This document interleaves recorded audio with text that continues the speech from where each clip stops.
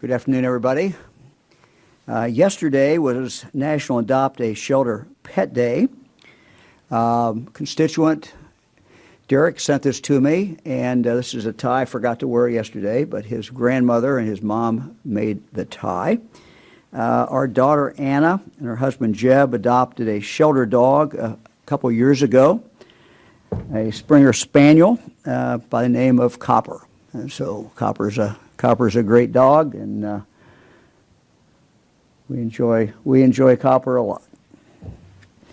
Today I'm wearing a Wittenberg tie. Lance Himes, Chief of Staff of the Department of Health, is a proud graduate of Wittenberg, and football star Joe Dieters, Hamilton County Prosecuting Attorney. He also is a graduate. So go Wittenberg Tigers.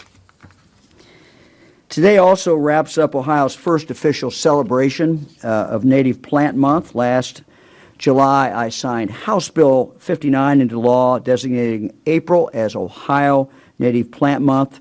And Ohio became one of the first states in the nation to designate an entire month to our native plants. There are nearly 2,000 different species of native plants here in Ohio. These plants provide a necessary food source for native bees, butterflies, birds, and other wildlife. In fact, Fran has a little butterfly garden. They support our pollinators that are critical in fruit and vegetable production. So as you begin your spring gardening, I encourage you to fill your gardens with Ohio's native plants. They're truly special and worth celebrating in April and all throughout the year. You'll see pictures in the video that's going to come up here in a moment of some great things. Also included towards the end is the Lakeside Daisy. Our son John many years ago worked for a summer for Guy Denny at the Ohio Department of Natural Resources in the Natural Areas Division. And John was a part of the conservation effort for the Lakeside Daisies. So let's take a look at these. There they are.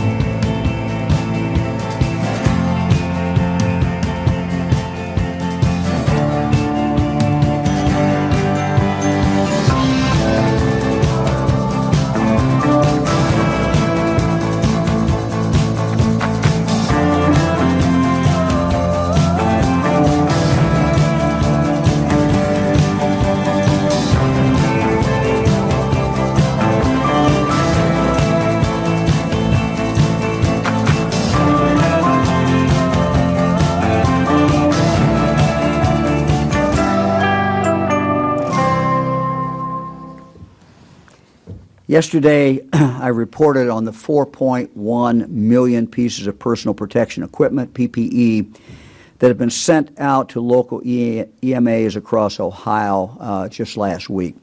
Today, I want to talk about another place we're directing these much-needed supplies.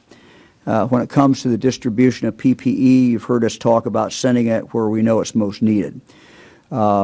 Nursing homes and other places. One of those places is, of course, our correction facilities. Our correction officers and our others staffing our state prisons are really on the front line every single day, and we appreciate very, very much their work. We want to do everything that we can to keep them safe. Over the last few weeks, we've delivered to the prisons more than 1.1 million pieces of PPE. 108,000 N95 masks, 256,000 gloves, 684 procedure masks, 10,000 provider gowns, and 10,000 cloth masks for the inmates. That totals 1.1 million pieces of equipment that are vital to the safety of our rehab and correction staff and the prisoners that they guard. Our goal is to keep a 90-day supply of the most critical equipment. And these allocations, coupled with what DRC has on hand, are helping to achieve that. Again, as we work with the personal protection equipment, Our team is working very, very hard to make sure our first responders, people who work in hospitals, people who work in nursing homes are provided with what they need. And it's been a challenge because of the distribution of some of the supply chains because of the pandemic. A lot of this does, in fact, come out of China. But our team will continue to do that because it's very, very important to make sure every Ohioan who needs this equipment does, in fact, have it.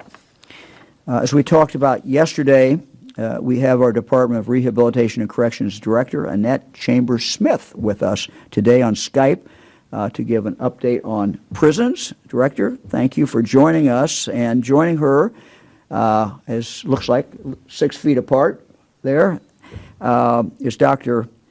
Michael Pera, who is Professor Emeritus in Infectious Diseases at The Ohio State University College of Medicine with over 40 years of experience in medicine.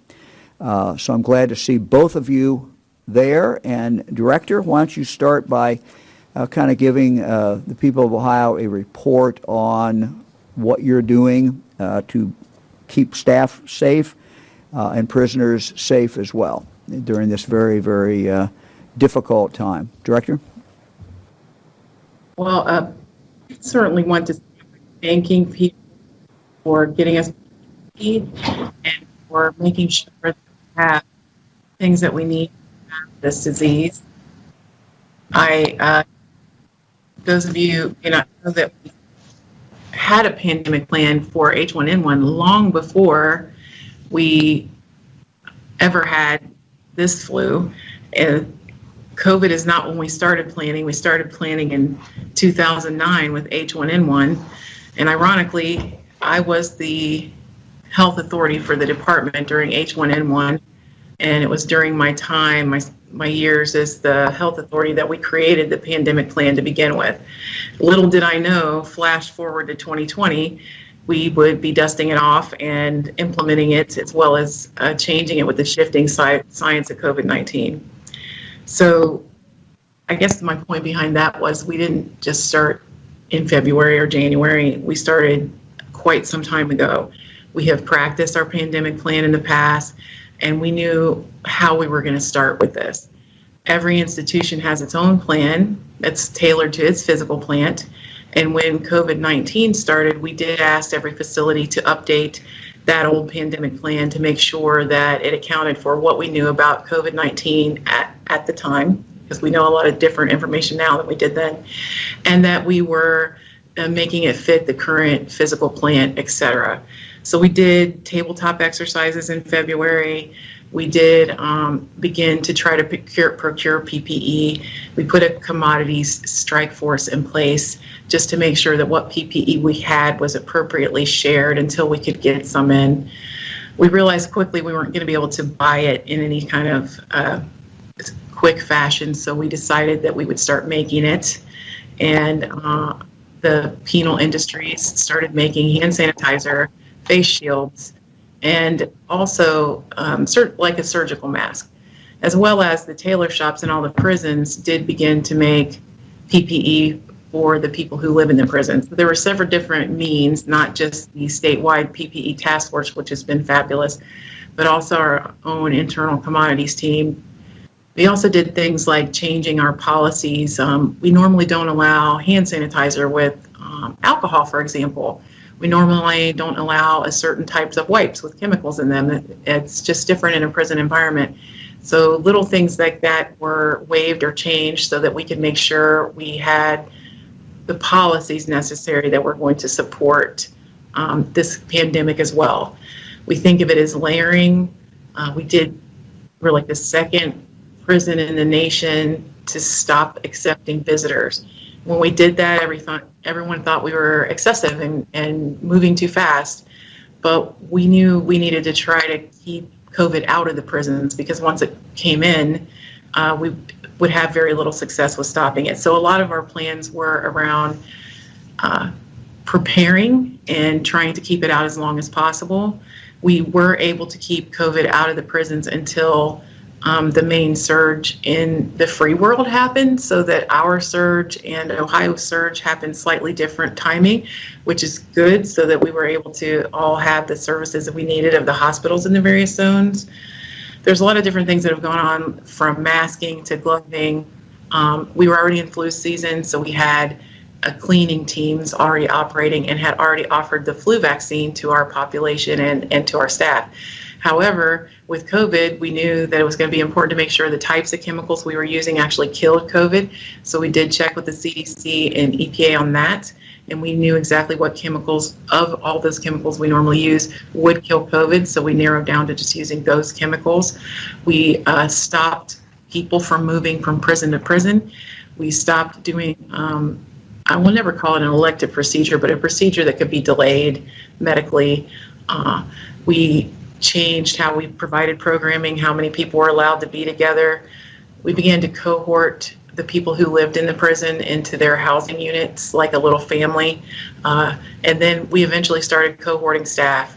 And every time we have done a contact tracing, we go back to what we've done and say, okay, is there anything we can do better? The CDC has visited one of our prisons to provide advice to us.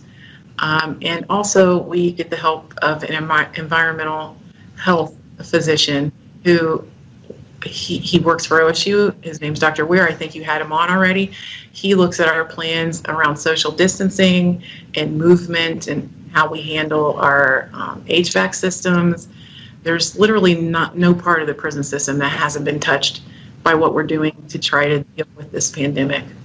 So that's been going on since February. I think all of those things, like changing how much fresh air comes in with the HVAC system, or the filtering, or ordering different supplies to try to clean the air. It's a lot of different things going on, and I think a lot of staff pouring a lot of time into it. Our staff are working double shifts as we have people that are ill. We've gotten help from the National Guard because we need to replace the people that aren't able to work. And the National Guard does bring people into us to help us do our checks on people in a prison. It only takes one person being positive, either a staff member or an incarcerated adult. If we get even one person, we put them on a different status that we call red. And at that point, we take signs and symptoms and temperatures of every single inmate every day. In those prisons where we have short staff, the National Guard helps us do that. We also use the Highway Patrol to do perimeter patrol at several of our prisons, and that allows us to bring our staff inside and make sure that we can work safely.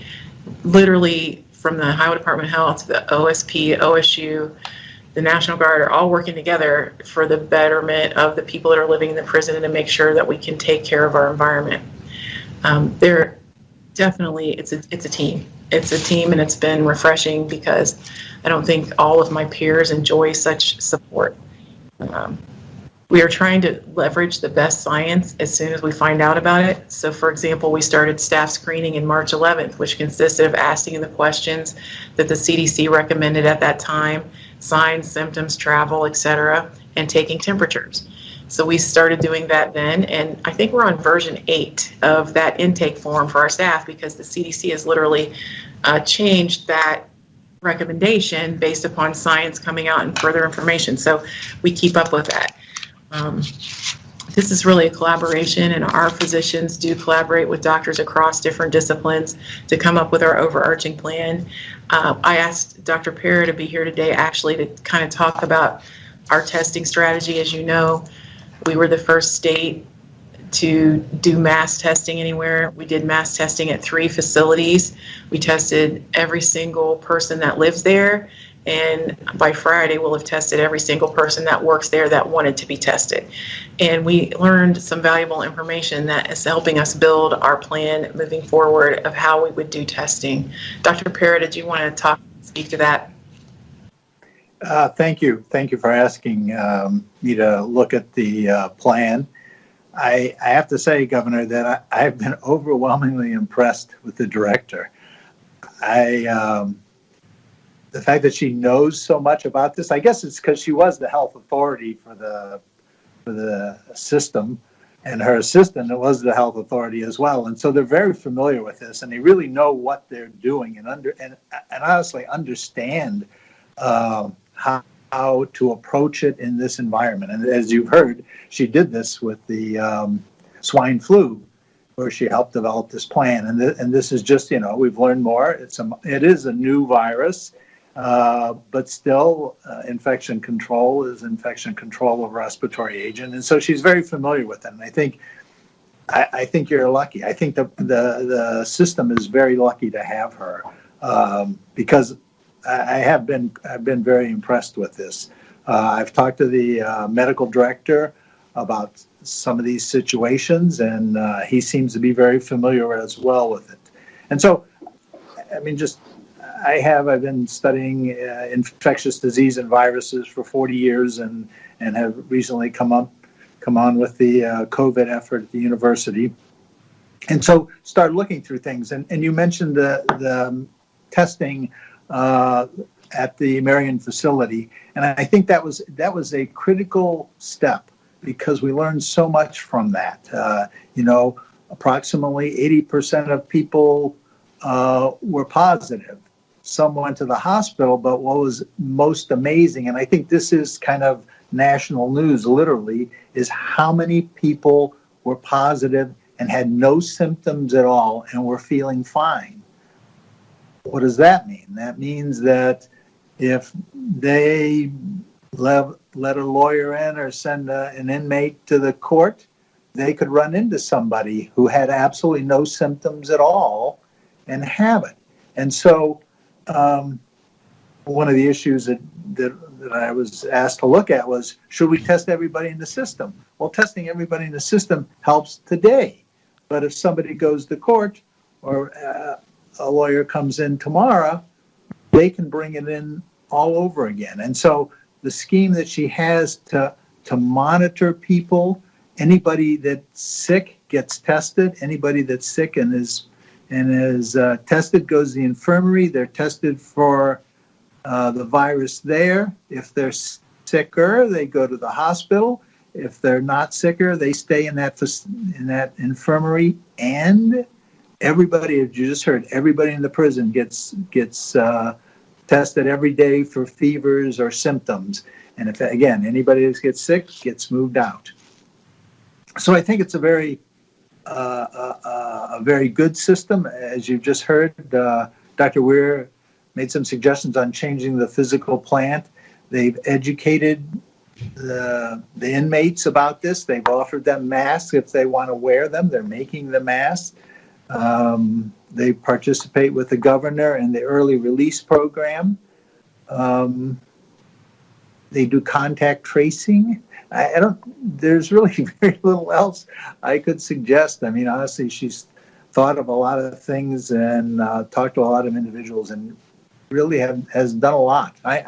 There's one can't deny it's a closed environment, but she has cohorted these units. I was impressed with this. She cohorts units, and the guards are assigned to a unit. The warden's assigned to a unit. They don't really communicate with a lot of other people. And so that is cohorting in one aspect. So I don't know what else I can address, Director. You really am impressed. Thank you. I appreciate that. I did not pay him. No. The university pays me.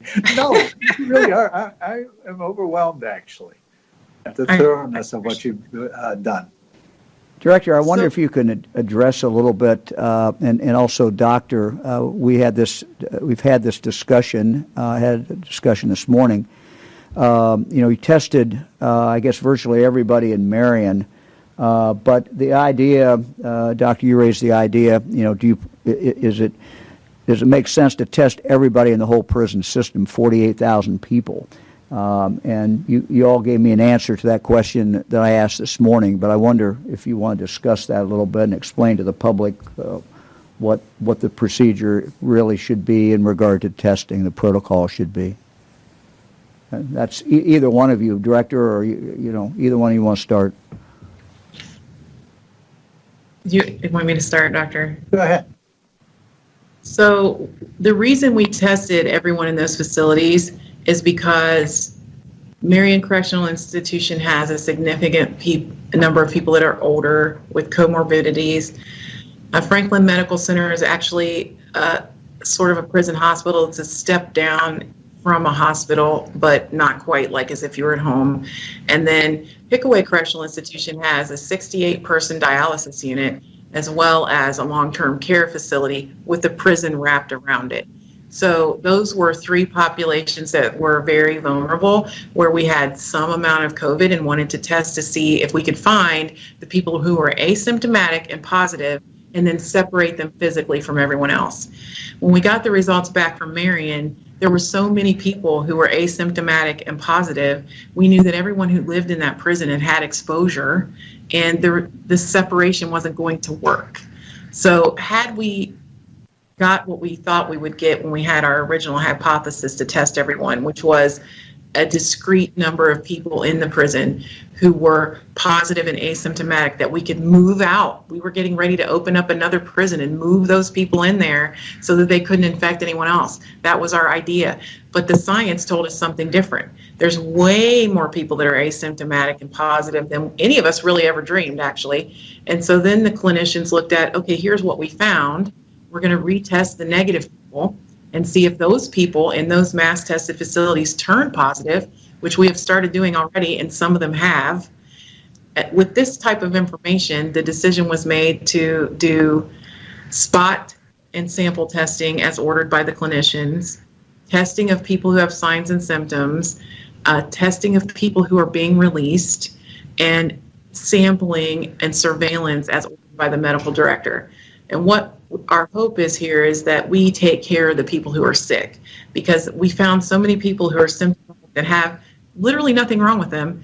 We check their temperatures and do signs and symptoms every day. The reason we do that is so that if anything starts to go wrong for them, the healthcare staff can intercede immediately. So this is what we're doing now, and the release testing will begin next, so that we know when we release someone out into the facility, from the facility at the end of their stated term, we can tell the people in the local health department, this person is actually positive instead of this person has had exposure. So that's sort of what the plan looks like now. Did you have anything to add to that, Dr. Para? No, I think people are quite well aware of the fact that if you're fine, when you're not in the system, you don't get a test either. It's like you can just walk in and get a test if you're feeling fine. And so I think your approach of looking for people who are sick, testing them, get them into the facility, that takes care of the people who have it. And once you know that it's there, keeping a very close look over the rest of the people to see if any of them get sick and get them into the treatment, that meets the needs. You want to, as you said, you want to take care of the well people, not the people who are just, carrying it, feeling fine, or not even know they have it. I think the other thing we've done to try to figure out, other than our symptom checks, we no longer charge a copay fee with regard to flu-like symptoms. This should remove any barrier to the person who's incarcerated from wanting to seek health care on their own, which they can do either by talking to the officer or using the health service request process. So they have the ability to do that as well. It's not just the surveillance. And we also changed our electronic health record before we ever had a case of COVID, so that we could do analytical surveillance on the back end and see if we have a spike of certain symptoms that tie into COVID. We will triangulate in on that just based upon what's recorded in the health records and in our analytics that we do every day, and say, oh, we have a spike in this prison. What is causing that? What can we do? Where do these people live? And start going after that in a different way as well.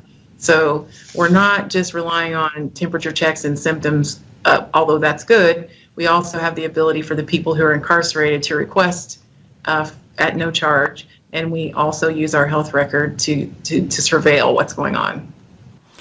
And your physicians at the institutions look out for the people who are more susceptible or immunocompromised, they look at them more carefully to be sure that they don't get this, or if they may be tested before anybody else simply because they would be the most susceptible ones. And so again, they use your records, and you know who's in your facilities. Director, I would also tell you 40% of our people are living in cells. And the people that live in cells, some of them are double, some are single, but those folks in cells are very protected because they're not permitted to come out of their cells unless they have their mask on. And they're not really interacting with a lot of other people. And even then, they're living in a unit, and that unit is a cohort and moves around together. So they would eat and recreate and live together. So it's a lot easier to control in an environment where there's cells. That means 60% of our people live in an environment that is open bay housing. Some of these might be as small as 40, and I know one's as big as 300. So it's around 100 to 125 people in what we're calling a cohort. And what we try to do is get those folks in the cohort to not interact with any other cohort. That's how we try to protect them. And then we take the staff and put them in cohorts. They may have 3 cohorts that they're associated with that are inmate cohorts, but our staff are not all mingling with each other. So these are things that we have layered on over time. I mean, we started having people sleep head to foot. That was another way to get literally their mouths farther apart. Sorry. Director, let me ask a question in regard to the staff and protection of staff. You want to talk a little bit about how you're dealing with the staff? So we have started testing staff, as I stated. Why I have to cough now, I'll never tell you. But they have PPE equipment that matches up with the ODH and CDC guidelines. So what we did was we took the guidelines from CDC and ODH and put it in a graph. We have one graph for people that are healthcare professionals and the things that they're doing, and also the incarcerated adults that work in the healthcare area with those staff. And then we have another chart for people that are not healthcare professionals and the things that they do, and the incarcerated adults that work with them. And it'll say, I'm doing X activity. I would need, I might need a gown, an N95, a shield, and goggles. That's like an aerosolizing procedure in medical, right? Or I might just be a correction officer who is watching a unit. At that point, I would need gloves and a surgical mask. So it all varies according to what you're doing and where you're doing it, and it's in a chart. So that was our attempt to utilize our PPE because, we're trying to buy it, we're trying to make it, and we're also trying to conserve it and use it responsibly. So that's how that plan went. We also set up for any of our hotspot prisons the ability to go to a hotel after work, so that you could, take a shower and just go home after that if you want to, or so that you could check in and sleep the night and not go home. That's not something we mandate. That's something we make available because we want our staff to have the ability to make sure their family are safe and to make sure that they have what they need to change and do things like that. I know that Dr. Acton always talks about all heroes don't wear capes.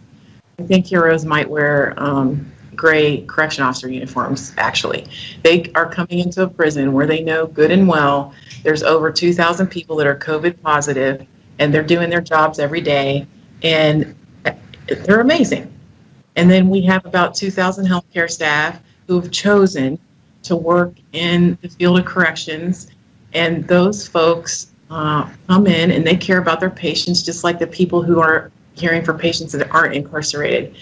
In our long-term care facility, when the CDC came and met with our staff, all of our staff, our correction officers and our healthcare staff, one thing they kept saying over and over was like the rapport between the patients and the people that work there and the caring, they weren't expecting that.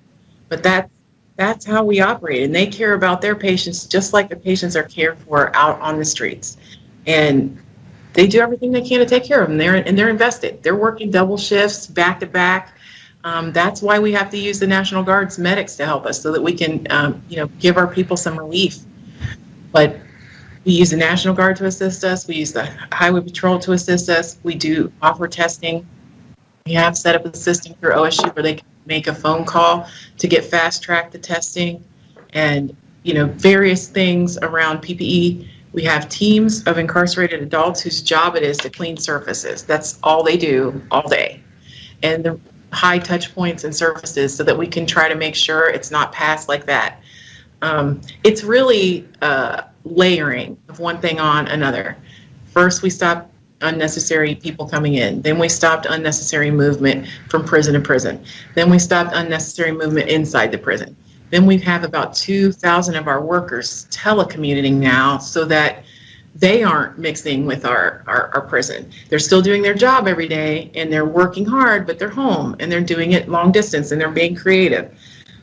We switched from having 3 meals a day to having brunch. The only reason we did that was so that that's just that much more time to sanitize between different cohorts eating, as well as it's more ability, the more meals, the more ability to interact with the more people. So we have 2 meals now going on. We basically put breakfast and lunch together and are serving slightly more calories than we were before. People are allowed to take food back to their unit. They don't have to consume it all right there. So those are the things like that are about just not having as many people interact with as many people. We did do 40 hours of COVID leave so that we don't want our staff to have to come in sick or make a decision between a paycheck and taking off. We do screen our staff every day and we don't let people in if they don't pass the screening. So there's a lot of layers to this and it's all about either surveillance or prevention or, containing. I want to see if Dr. Acton has any questions. Dr. Acton, do you have any questions at all?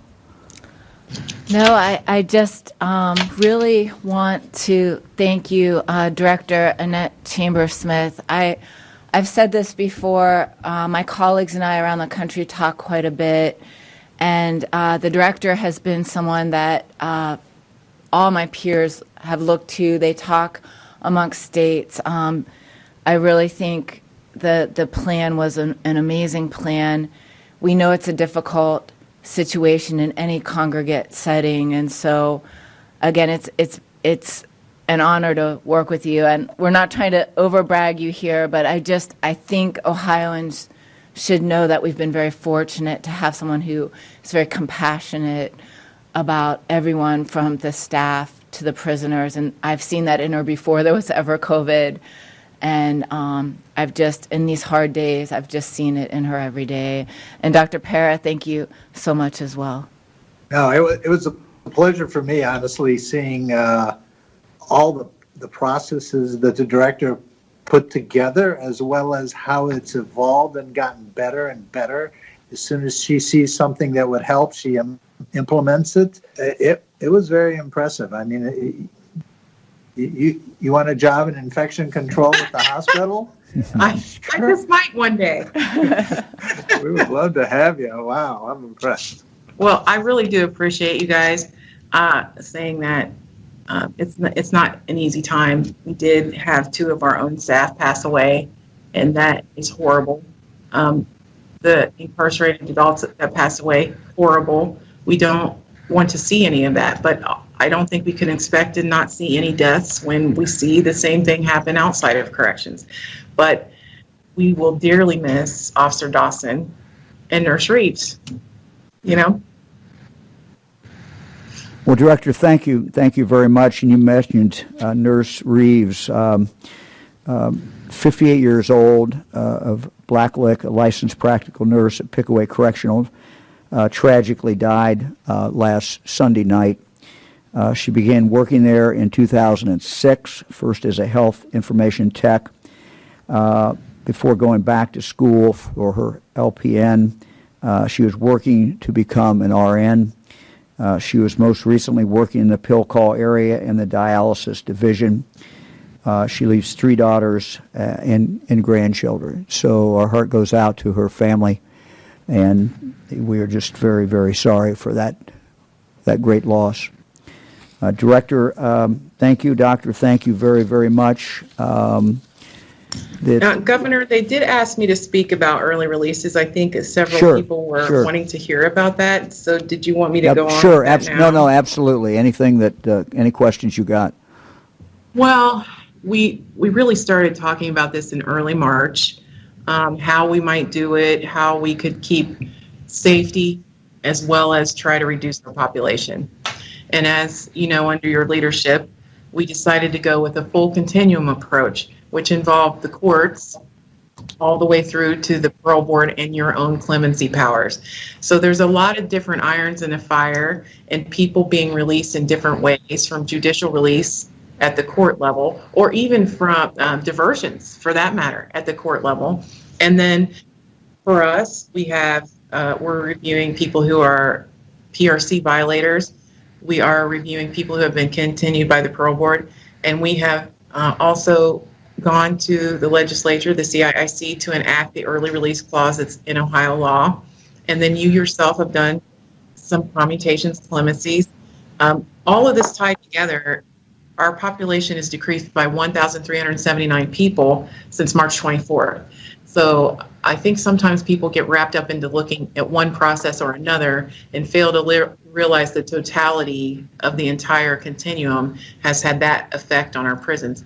And what that's allowed us to do is go into the prisons and make people the ability to live farther apart and have more physical plant space, which it's a nicer way to live, period, but it's also a part of our trying to fight the spread of COVID. We can't change our physical plant and that make cells, but we can try to have people live farther apart. So we've used this space that's been created by the people who are no longer incarcerated and we've used non-traditional housing like tents and gyms and classrooms and chapels, just simply to have more space between people and to have different size cohorts. We continue to do rolling early releases. So those are, today I have 91 days left, tomorrow I only have 90. Therefore, I become eligible tomorrow. So we are continually doing that, as well as we've reviewed the list of people over a certain age and applied the criteria, which you'll be getting presented with another list of people that we think would be good vets to leave. Now, naturally, we're trying to do all this in a way that doesn't result in what we've seen in some other places, which people leave and either reoffend immediately or kill someone. I mean, that's the worst case scenario. We don't want that. So we do want to have a reduction. We want to do it safely. This is the method Ohio has chosen, and this is how many people we've been able to impact. Director, thank you very much. Doctor, we appreciate your time, both of you. Okay, it's National Employees Week for corrections people next week, and it's also Nurses Month. So I gave you a little video of our staff, and I'd just like to say you guys are doing great work, and I appreciate you. All right, we look forward to the video.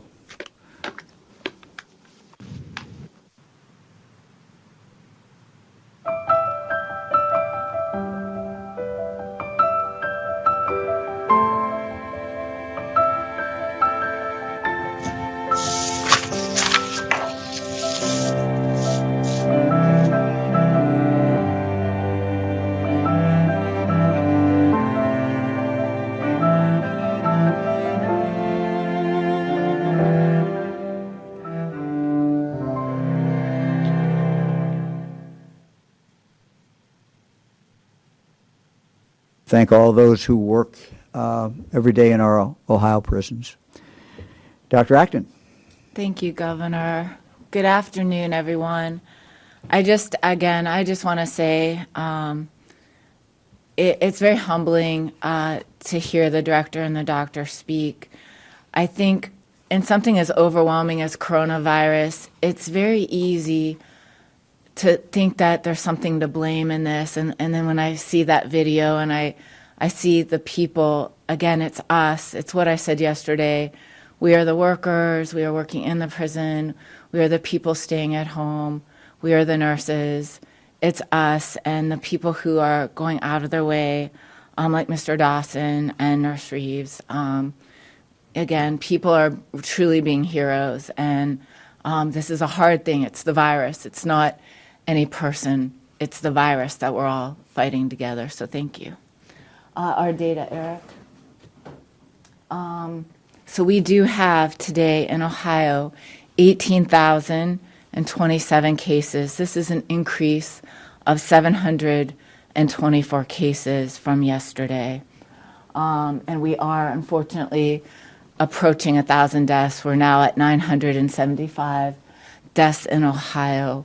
I do want to say, Ohio, you know, for our population size, when we look at our rates of deaths compared to many other countries and to many other states, the things that you have done to help protect each other have really helped us, but it still hurts to see each and every one of these.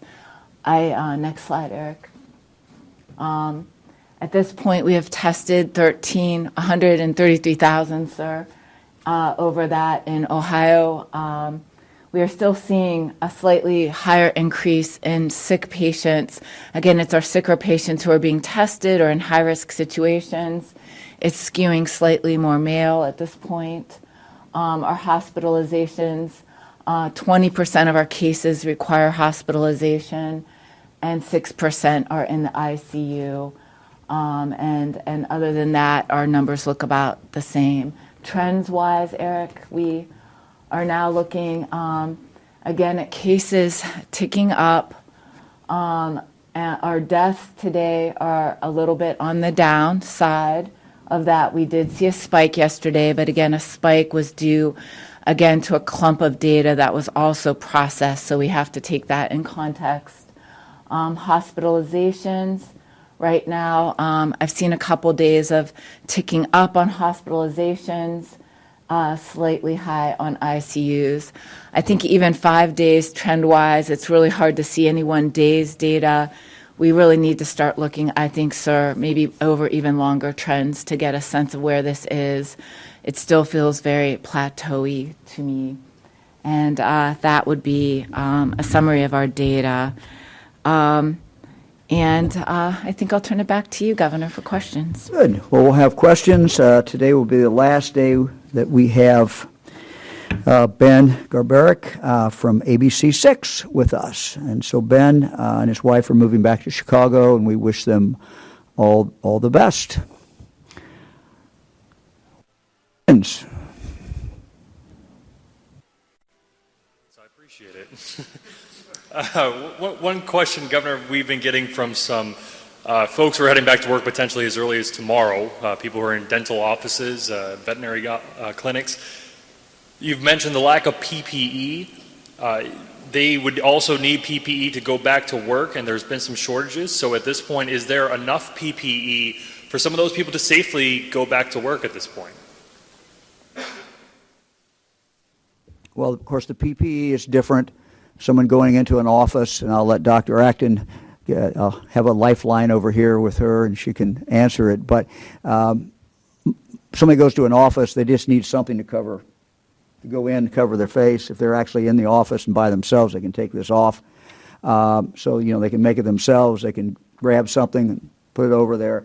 Obviously, someone who is working in a dentist office will have to wear whatever is appropriate for that individual. Now, I know that some of the dentists who were very kind enough to contribute to the stockpile when we were fearing the huge rush, you know, some of them have asked to get that back. That's a work in progress. That's up to the local EMS. Dr. Acton, you want to add anything to that? My knowledge is exhausted at this point, I think so. Yeah, thank you, Governor. And Ben, we're really going to miss you. Thank you so much for doing such a good job for Columbus and all your reporting. I'm looking at him on the screen here.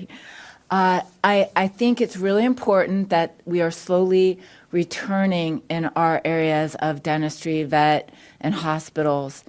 If a practice does not have the appropriate gear, they are not going to move forward. So definitely talk to your provider and make sure. I mean, I think it's an arbitrary line in the sand a day, May 1st, or any day we pick. We know we're going to be fighting this virus for a long time, and each practice is going to have to assess whether they have all the things they need to fully open. And if not, of course, you know, professionals will be professionals and be straightforward with their patients about what they can do. A lot of the providers do have the necessary equipment, and I know they're doing everything they can in their power. Our supply chains are what they are. So definitely work as a patient with your provider, and you would expect them to have the right gear to do their procedures. And Ben, as Dr. Atkins said, the supply chains are a mess. And so it certainly is possible that there's a dentist out there or someone who does not have those supplies. And, we're trying to do what we can. And I know that in the private sector, everyone is trying to do what they can to get the PPE that they need. But it is certainly, I'm sure, a work in progress. Thank you for the kind words as well. Hello, Ben Schwartz with WCPO. Governor DeWine, I want to kind of re-ask the same thing I asked you yesterday. I appreciate the answer that all three of you gave about some Ohioans ignoring social distance guidelines. What I really wanted to hear is if you have a message for Ohioans who are taking those guidelines seriously but see others not, and if that's reason for them to worry or if there's anything they should do when they do see that. Ben, it certainly is, and it was a good question yesterday. Good question today.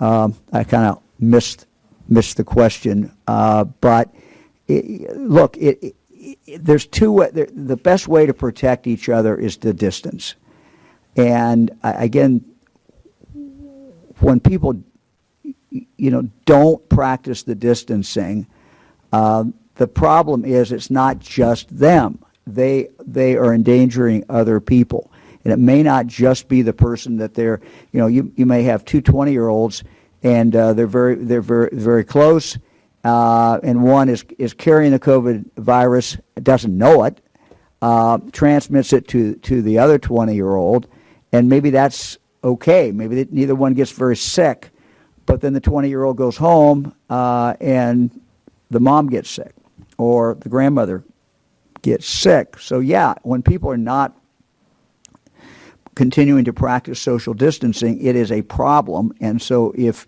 you're practicing social distancing and you're seeing somebody over there who's not practicing social distancing, yes, it is a concern and a problem. So I don't know. Does that answer the question, or I? Yeah, much better. Thank you very much.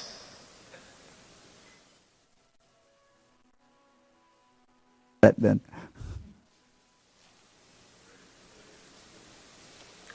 Good afternoon, Governor. A question for Dr. Acton, if I may. Good afternoon, Director. Nursing homes accounted for 3/4, or 2,200, of all cases reported in the past week.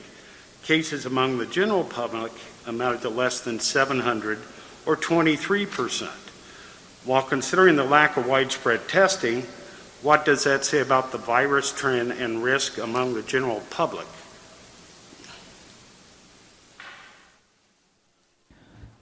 I don't think we can say a lot about the general trend or prevalence in the public that hasn't been tested. That's one of the reasons we are so committed to making sure that we can do a prevalence study.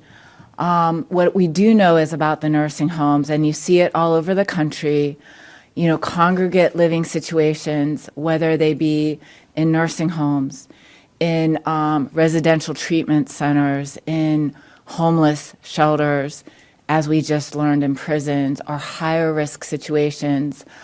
We have been working tirelessly. We have the CDC on site helping us as well in working on the best protocols for nursing homes at the local level. Our local health departments and our hospitals have made new partnerships to help nursing homes. We have strike teams we have developed at the state level.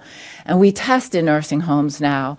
And with increased testing, that's an increased focus for us. We also want to think about the staff. We treat the staff in nursing homes very similarly as we do to the staff in hospitals. So we are not surprised that we see an in a higher risk population and in a congregate living situation, the spread. Just last night, I was on the phone with my peers in the surrounding states and comparing some of our numbers, including, as you ran in the dispatch today, about the deaths in nursing home using our new data. We were slightly lower than what I was hearing in other states. I think, we're doing everything we can to provide the very best guidance to help nursing homes. But we really can't say a lot about the general population yet until we can get a better idea, better testing, and better prevalence study. Yeah, Dr. Atkins, Thank you. You and I were talking this morning. We would expect, if a shipment comes in this weekend, we would expect to be able to start next week sometime. Yeah. More general testing in the population. Yeah, let me just say for a moment, if I could, we're going to talk more, I believe, tomorrow. I have some slides and things to show about our testing, how we tier it. And one of the things we've done is created, with scarce resources, Randy, guidance for the whole state. And that guidance evolves as we have more testing, we expand out greater. And it has evolved as we've understood the disease, as everything has. And so we're still doing high risk, so nursing homes, hospitals, symptomatic people, staff, and that's layering out. So we're going to talk a lot more about our ideas of testing in nursing homes, and how we do that to maximize the tests we have. And we'll be talking about that more tomorrow. And in addition to that, as we've always said, Governor, we do frontline responders as well, anyone on the front lines. And then we're doing some asymptomatic in these high-risk areas, as you heard in prisons. And we've learned, and in nursing homes, we haven't done our nursing homes the way we've done, a whole prison or a whole nursing home yet. But even in the nursing homes where we've tested quite a bit, the asymptomatic is huge. So the whole point of testing, it's a point in time. So even in the prison, what the doctor was trying to say is, I can test in a prison, and we're seeing up to 80 to 90% asymptomatic. You have to repeat that testing and watch as people go from asymptomatic to symptomatic or not. And so even a one point in time testing doesn't tell you all the information. The reason you'd want to do that, if the prevalence was low, you could cohort people and separate out the at-risk people from the not. But our asymptomatic rates are so high that you really almost have to treat everyone as if they're potentially positive. And do your planning around that, because the spread within congregate settings, and this is across the country, is so great. So we're doing more focused testing, but not that broad. Yeah, we'll have more tomorrow or Monday on that. I wonder also, though, if you could talk about, because Randy was talking about the general population. Yeah. We are going to start fairly soon to go out and sample the general population. Yes, and that's that's what I spoke of yesterday, Randy, and we'll talk more about it. But those are our prevalence studies. They're studies based on working with the World Health Organization. It's the type of study you saw New York City do recently, where they got some of their first prevalence numbers. And, we have a team of researchers led by a group at OSU, but using faculty across the state. And it will actually go out into our communities. We'll begin, it's called a 30 by 30 prevalence study. You start with a basis of 1,000 tests, and we're going to be doing, hopefully, both the antibody testing serologically. We're also going to be taking blood and doing a type of antibody testing to test the accuracy of the quick assays. As you know, the antibody testing has had various levels of accuracy so far in the data. So we're actually going to use a blood test, which is unique about Ohio. We're going to actually test the accuracy of the antibody tests. And also that type of antibody we're doing that's looking at neutralizing antibodies. It's a lot of geeky science, which I love getting into, but for viewers at home, it's the same thing we're testing in hospitals on people who have recovered and are donating their antibodies for convalescent plasma. So we're going to be doing that study starting Monday. It takes about 2 weeks to do, another week to analyze the data, in addition to some surveys of symptoms. We're also, Randy, measuring other things now. We're looking through emergency room data And our existing surveillance on influenza-like illnesses, we're looking at deaths that are excess deaths. That at this time last year, what was our death rates? What are excess deaths? So there are a number of things we're looking in the future at positivity rates of tests. So there's a lot of data that my peers and I are starting to look at as ways to get deeper and deeper into our understanding of this disease. Thank you. Kevin Landers, WBNS 10 TV. My question is for the governor. Governor, there are some retail stores, including here in Columbus, that plan to open tomorrow in defiance of your order. What do you say to those businesses that are planning on doing that? You know, the date was picked for retail stores was May 12th. And what went into that consideration, it's, I guess to some extent, it could have been the 11th, it could have been another date. But we're trying to phase these things in, and we're trying to continue to buy some time so that the spread does not, we don't have the curve going straight up again. So, we would say that was a mistake, and they should not do that. We have in May, we've set parameters, we've set the dates to move forward in May in regard to retail. So, we would hope certainly that people will follow the law.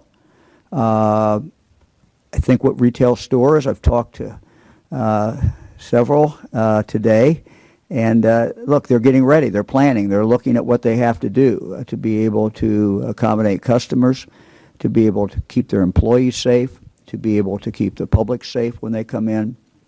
We would hope that in the next 12 days that's what they're focusing on, and when the date comes that they can open up. Look, I fully understand everyone's anxious to get moving again, but this is a balance. This is we are trying to open up as fast as we can, but at the same time protect the public. That's why we have specific protocols that have to be put into place. And it's also why we are layering this out. We're not just opening everything up at one time. So that would be a mistake, and I certainly would hope they would follow the rule of law. Thank you. Jim Province with The Blade with a question for Dr. Acton.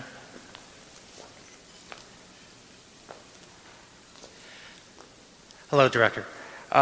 With the recent studies showing that promising results for, and I'm going to try to pronounce this, remdesivir, the flu vaccine, or the flu medication, is this available in Ohio now? Do we have a stockpile of this drug if it is approved? And in your opinion, under what circumstances should it be used?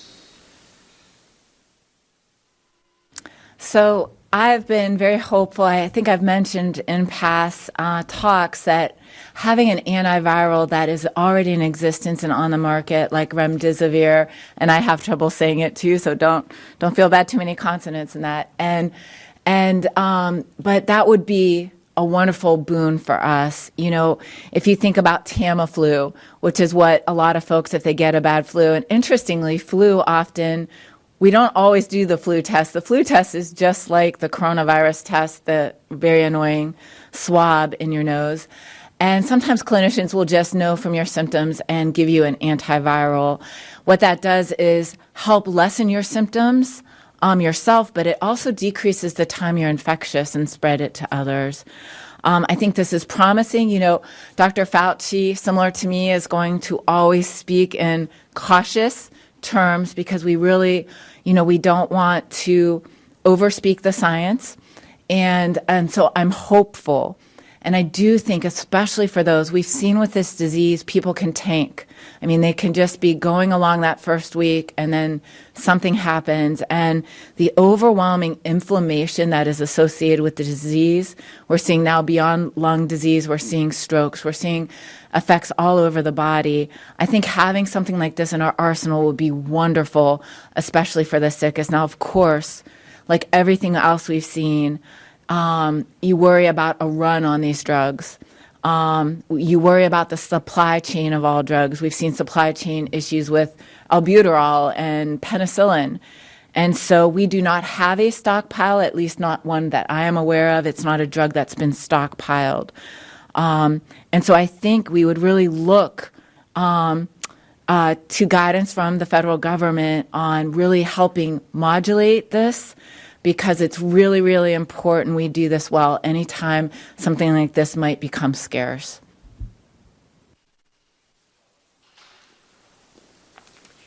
Adrienne Robbins, NBC4, and my question's for Dr. Acton. You've said, obviously, our numbers do lag behind a little bit, and with testing not being fully ramped up until May, are there other indicators that you'll be looking at over the next few weeks to make sure that we're not going down the wrong path and we're not going to see a large spike that we can't do anything about ultimately at the end of May when we do have the testing to spot it? Adrienne, absolutely. Our ability to do this and sort of watch and learn from it is so important. And it's not, again, just us. This is the CDC. This is every state in this country and every country in this world is learning together and trying to find what I talked about yesterday, that sweet spot of being able to maximize what we can do while also minimize the spread of the virus.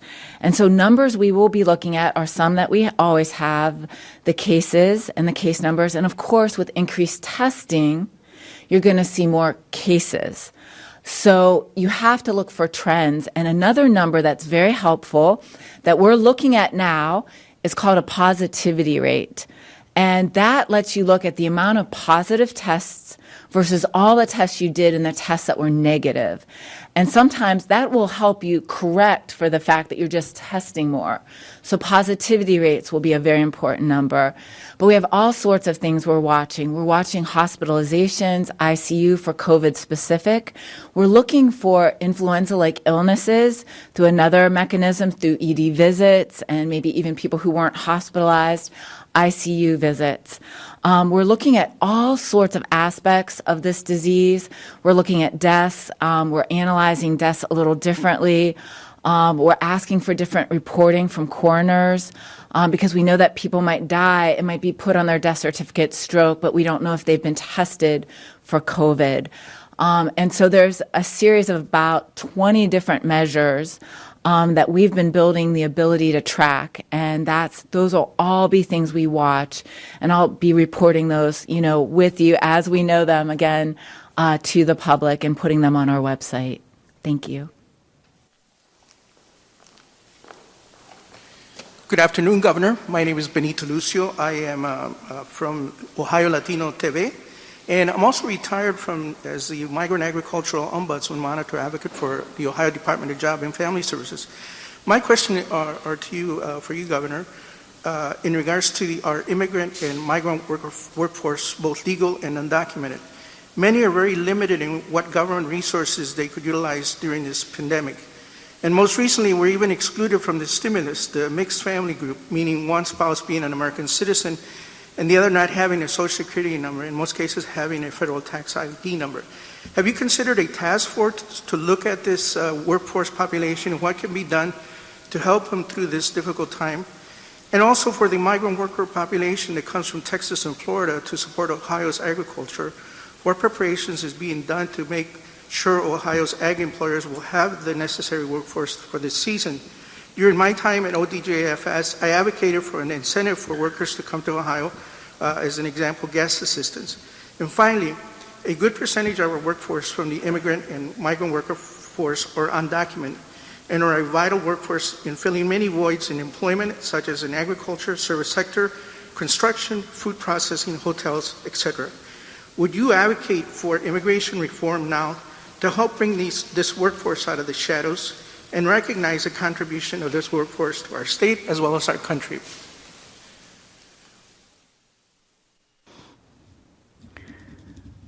Well, I spent 20 years in Congress dealing with immigration, among other things. So I'm going to leave that part of the question to Senator Portman, Senator Brown, and our Ohio congressional delegation. But something that I think is within our jurisdiction is the health of people who are in the state of Ohio, including this population. The idea of a task force certainly makes sense, but I want to ask Dr. Acton if she can tell us if there's anything in particular focus of the health department in regard to this population. Certainly would include migrant workers who come here seasonally, who are involved in agriculture. I just want to say, Governor, that I'm very proud of many of our local health departments because, of course, most public health is in communities and on the ground, are really working hard to address all populations, especially those who might fall between the cracks, and certainly migrant workers. Their health needs have been well documented and are really something that our communities absolutely need to take extra measures to do. I am not aware of something that is happening at the state level on this issue, but I'm going to look into it now and find out for you because I couldn't agree more.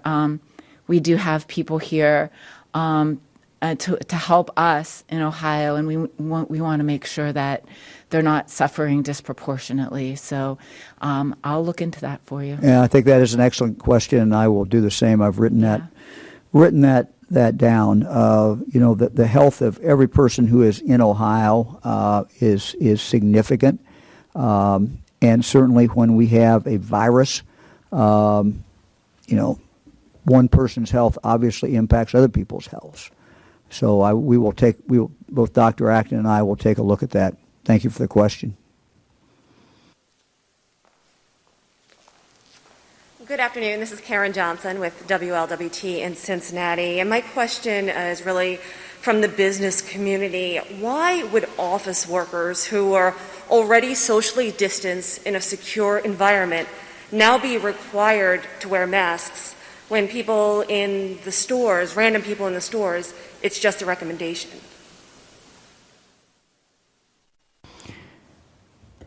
We've said that an office worker who is coming to work, who's going to go into their office, should wear it as they're going in with other people. When they get in the office, they're sitting there. They certainly can take that off. We've made that very clear. I want to go back a little bit on the process, and one of the things that I have done all the time I was Attorney General, all the time I've been governor, is put together working groups to look at different things. We try to bring in people who really understand whatever the issue is. I've done it in foster care. I've done it in a number of different things. We put a working group together, led by Frank Sullivan, but it was not only bigger companies, it was mid-sized companies, smaller companies, and we put them with experts in health, and they came back with this recommendation. This is the recommendation they came back, that office workers would wear a mask in. And if they're working close together, they would continue to wear a mask. We think it is a good recommendation. We adopted it.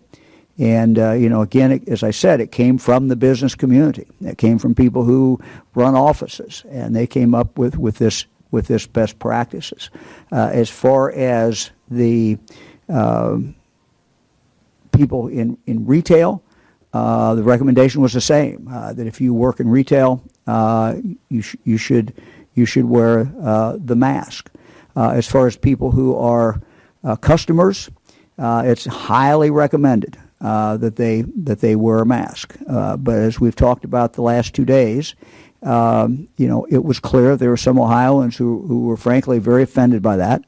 But we continue to encourage them, encourage everyone else who goes into retail to wear a facial covering. So if we do all this, we're going to go a long way to protect each other.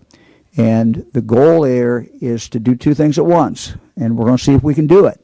But I think we can, and that is to get Ohio back to work, at the same time continue to provide good protection for Ohioans who are in the workplace and who live in every community. recommendation, not a requirement for the workplace. Hi. I just wanted to answer the gentleman's earlier question. My phone has gone off from my team, and we do have our minority task force that is chaired by Directors Ursel McElroy and also Director Alicia Nelson, and they both texted me to let me know that it is migrant workers are in a part of the group and the work they're doing, and I believe they're presenting to you very soon. So they'll be. And we will report back. So that's good to know. And we will report back to everyone exactly what they're doing and what we're doing. So thank you. This is Jake Zuckerman from the Ohio Capital Journal. We know that Marion and Pickaway correctional institutions are in very bad shape. Over 75% of the inmates are infected, but about 5 or so other prisons are starting to show increasing case counts. Is there any reason to believe that those prisons won't end up in as bad a shape as Marion and Pickaway? That's more a medical question, but what's been explained to me is that once the virus gets into a prison that has the congregate living, it is very, very difficult. We've seen this despite all the best practices and the good measures in several of our prisons that you mentioned, Pickaway, Marion, that it's very difficult to stop it from spreading. In the prisons that are higher security, where the prisoners are in cells, that obviously is much easier to control that. I don't know, Dr. Acton, if you want to add anything to that, but that's good. So it's very difficult. It's very difficult, and we've seen how difficult it is in the prisons where it is entered, and when we have people who go in and out of the prison, even though we've restricted visitors, even though we've restricted a lot of things, but obviously people who work there go in and out, and they go back into the community. Now, as the director said, one of the things that we have offered, particularly the prisons that have so much of the virus, we've offered people the opportunity to stay in a motel, which is paid for by the state, and some have taken that up. It sounds like there's some suffering to come in those institutions. I'm sorry, I didn't hear that. To be clear, it sounds like there's some suffering to come in those institutions.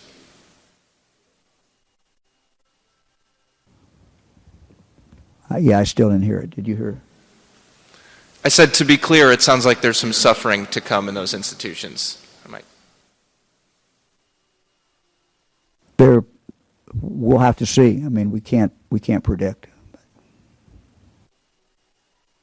Ohio Public Radio and Television State House News Bureau. A question for Dr. Acton.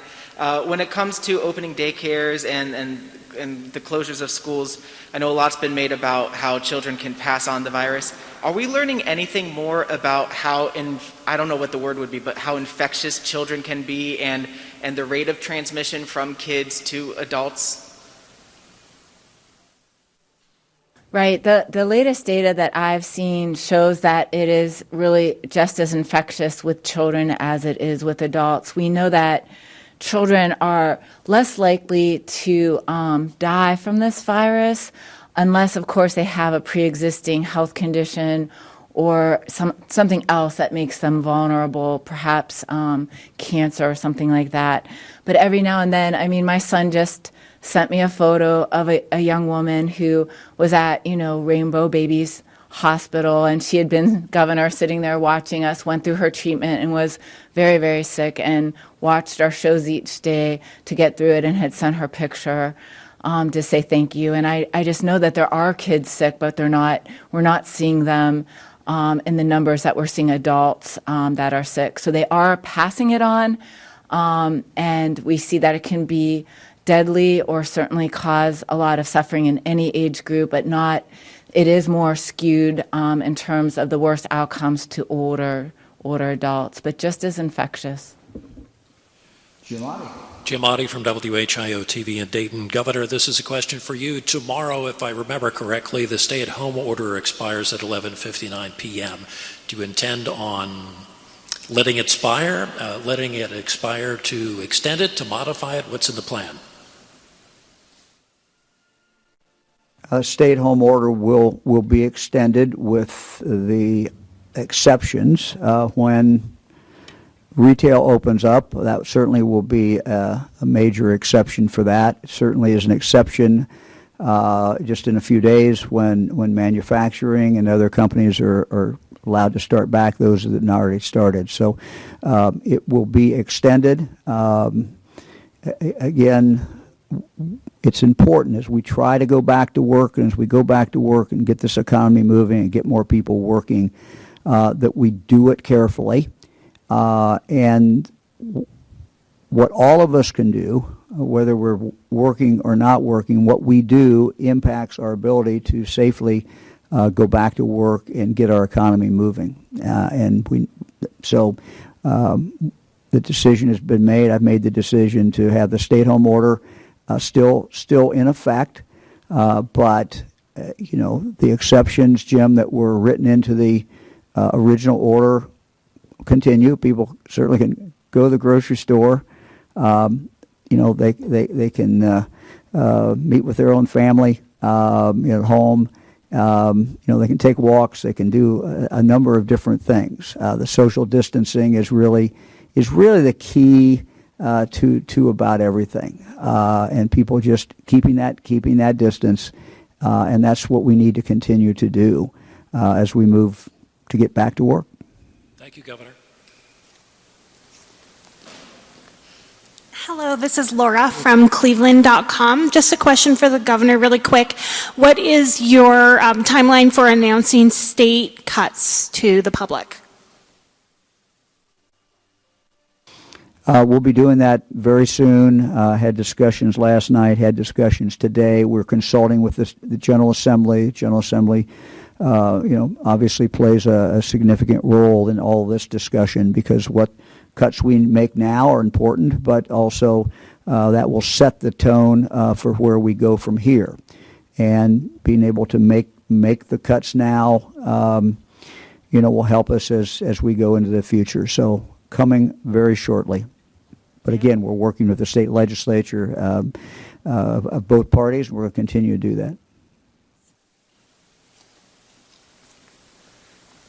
Hi, Governor. It's Andrew Welsh-Huggins with the Associated Press. Back to the prisons. I've heard from many inmates and COs as well who paint a different picture of the situation as it developed early on in terms of the director was talking about the planning. We've heard about inmates feeling like it was being treated as a security risk, not a health issue.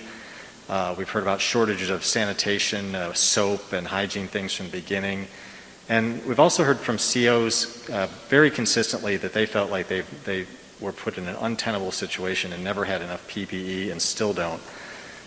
So I'm wondering, what are your concerns that the prison system really was prepared for something like this, and what are your concerns that it's able to handle the outbreak right now?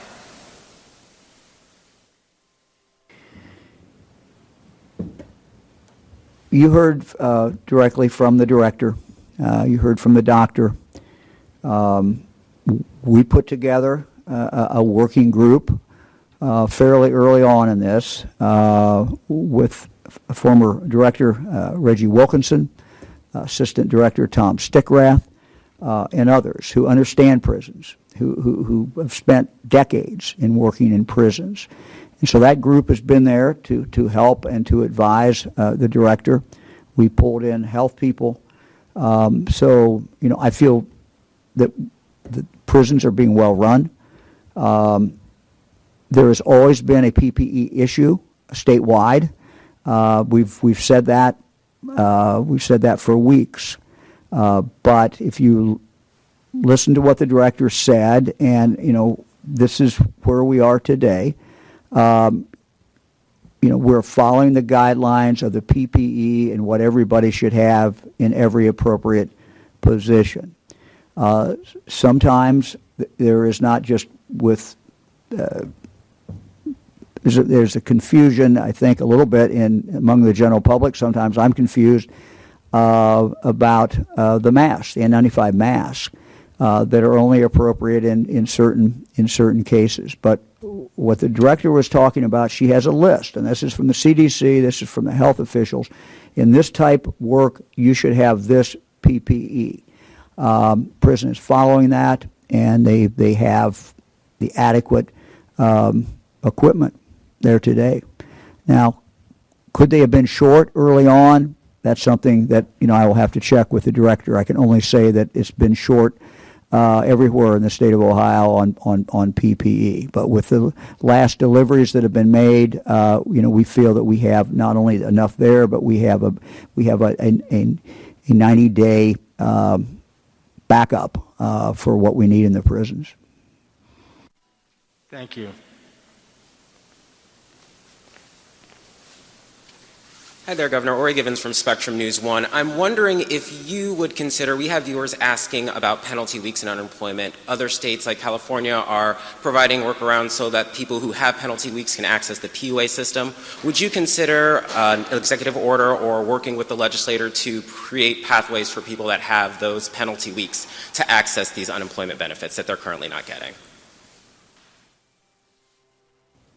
Let me check on it. Let me see what. Take a look at this, and we'll get back to you.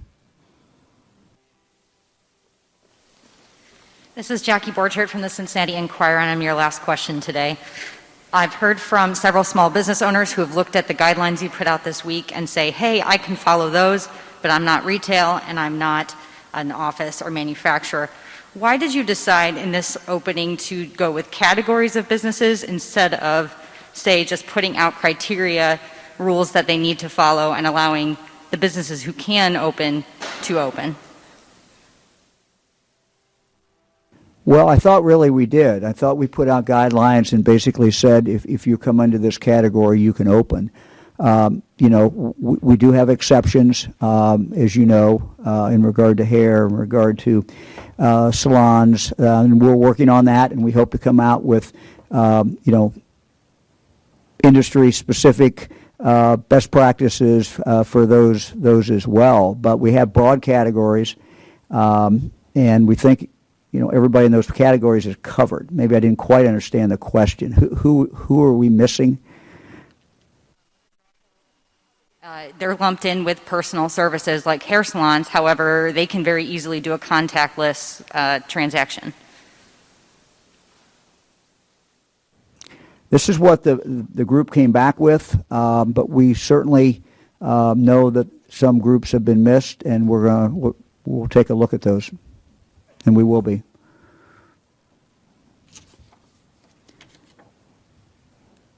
Well, as April turns to May, high school sports teams would normally be gearing up for the end of their seasons. I don't have to remind any athlete about that. Particularly hard for seniors, some of whom are wrapping up their sports career. Any other year, there'd be senior nights, playoff games, district meets. And I wanted to share today one school that found a unique way to recognize their seniors. Perry High School, home of the Perry Pirates in Lake County, is still having a senior night. They have hung posters of their track, baseball, softball seniors, and are inviting the community to drive by the school and fields tonight. The softball team has taken one step further. They hung their senior jerseys on the field and painted their numbers on the field so that, in a sense, their seniors could still take the field one last time. Congratulations to the Perry High School athletes. Thank you to the coaches, schools, families across Ohio who are finding ways to honor their student athletes this season. That's it for today. We will see you all tomorrow at 2 o'clock. Thank you.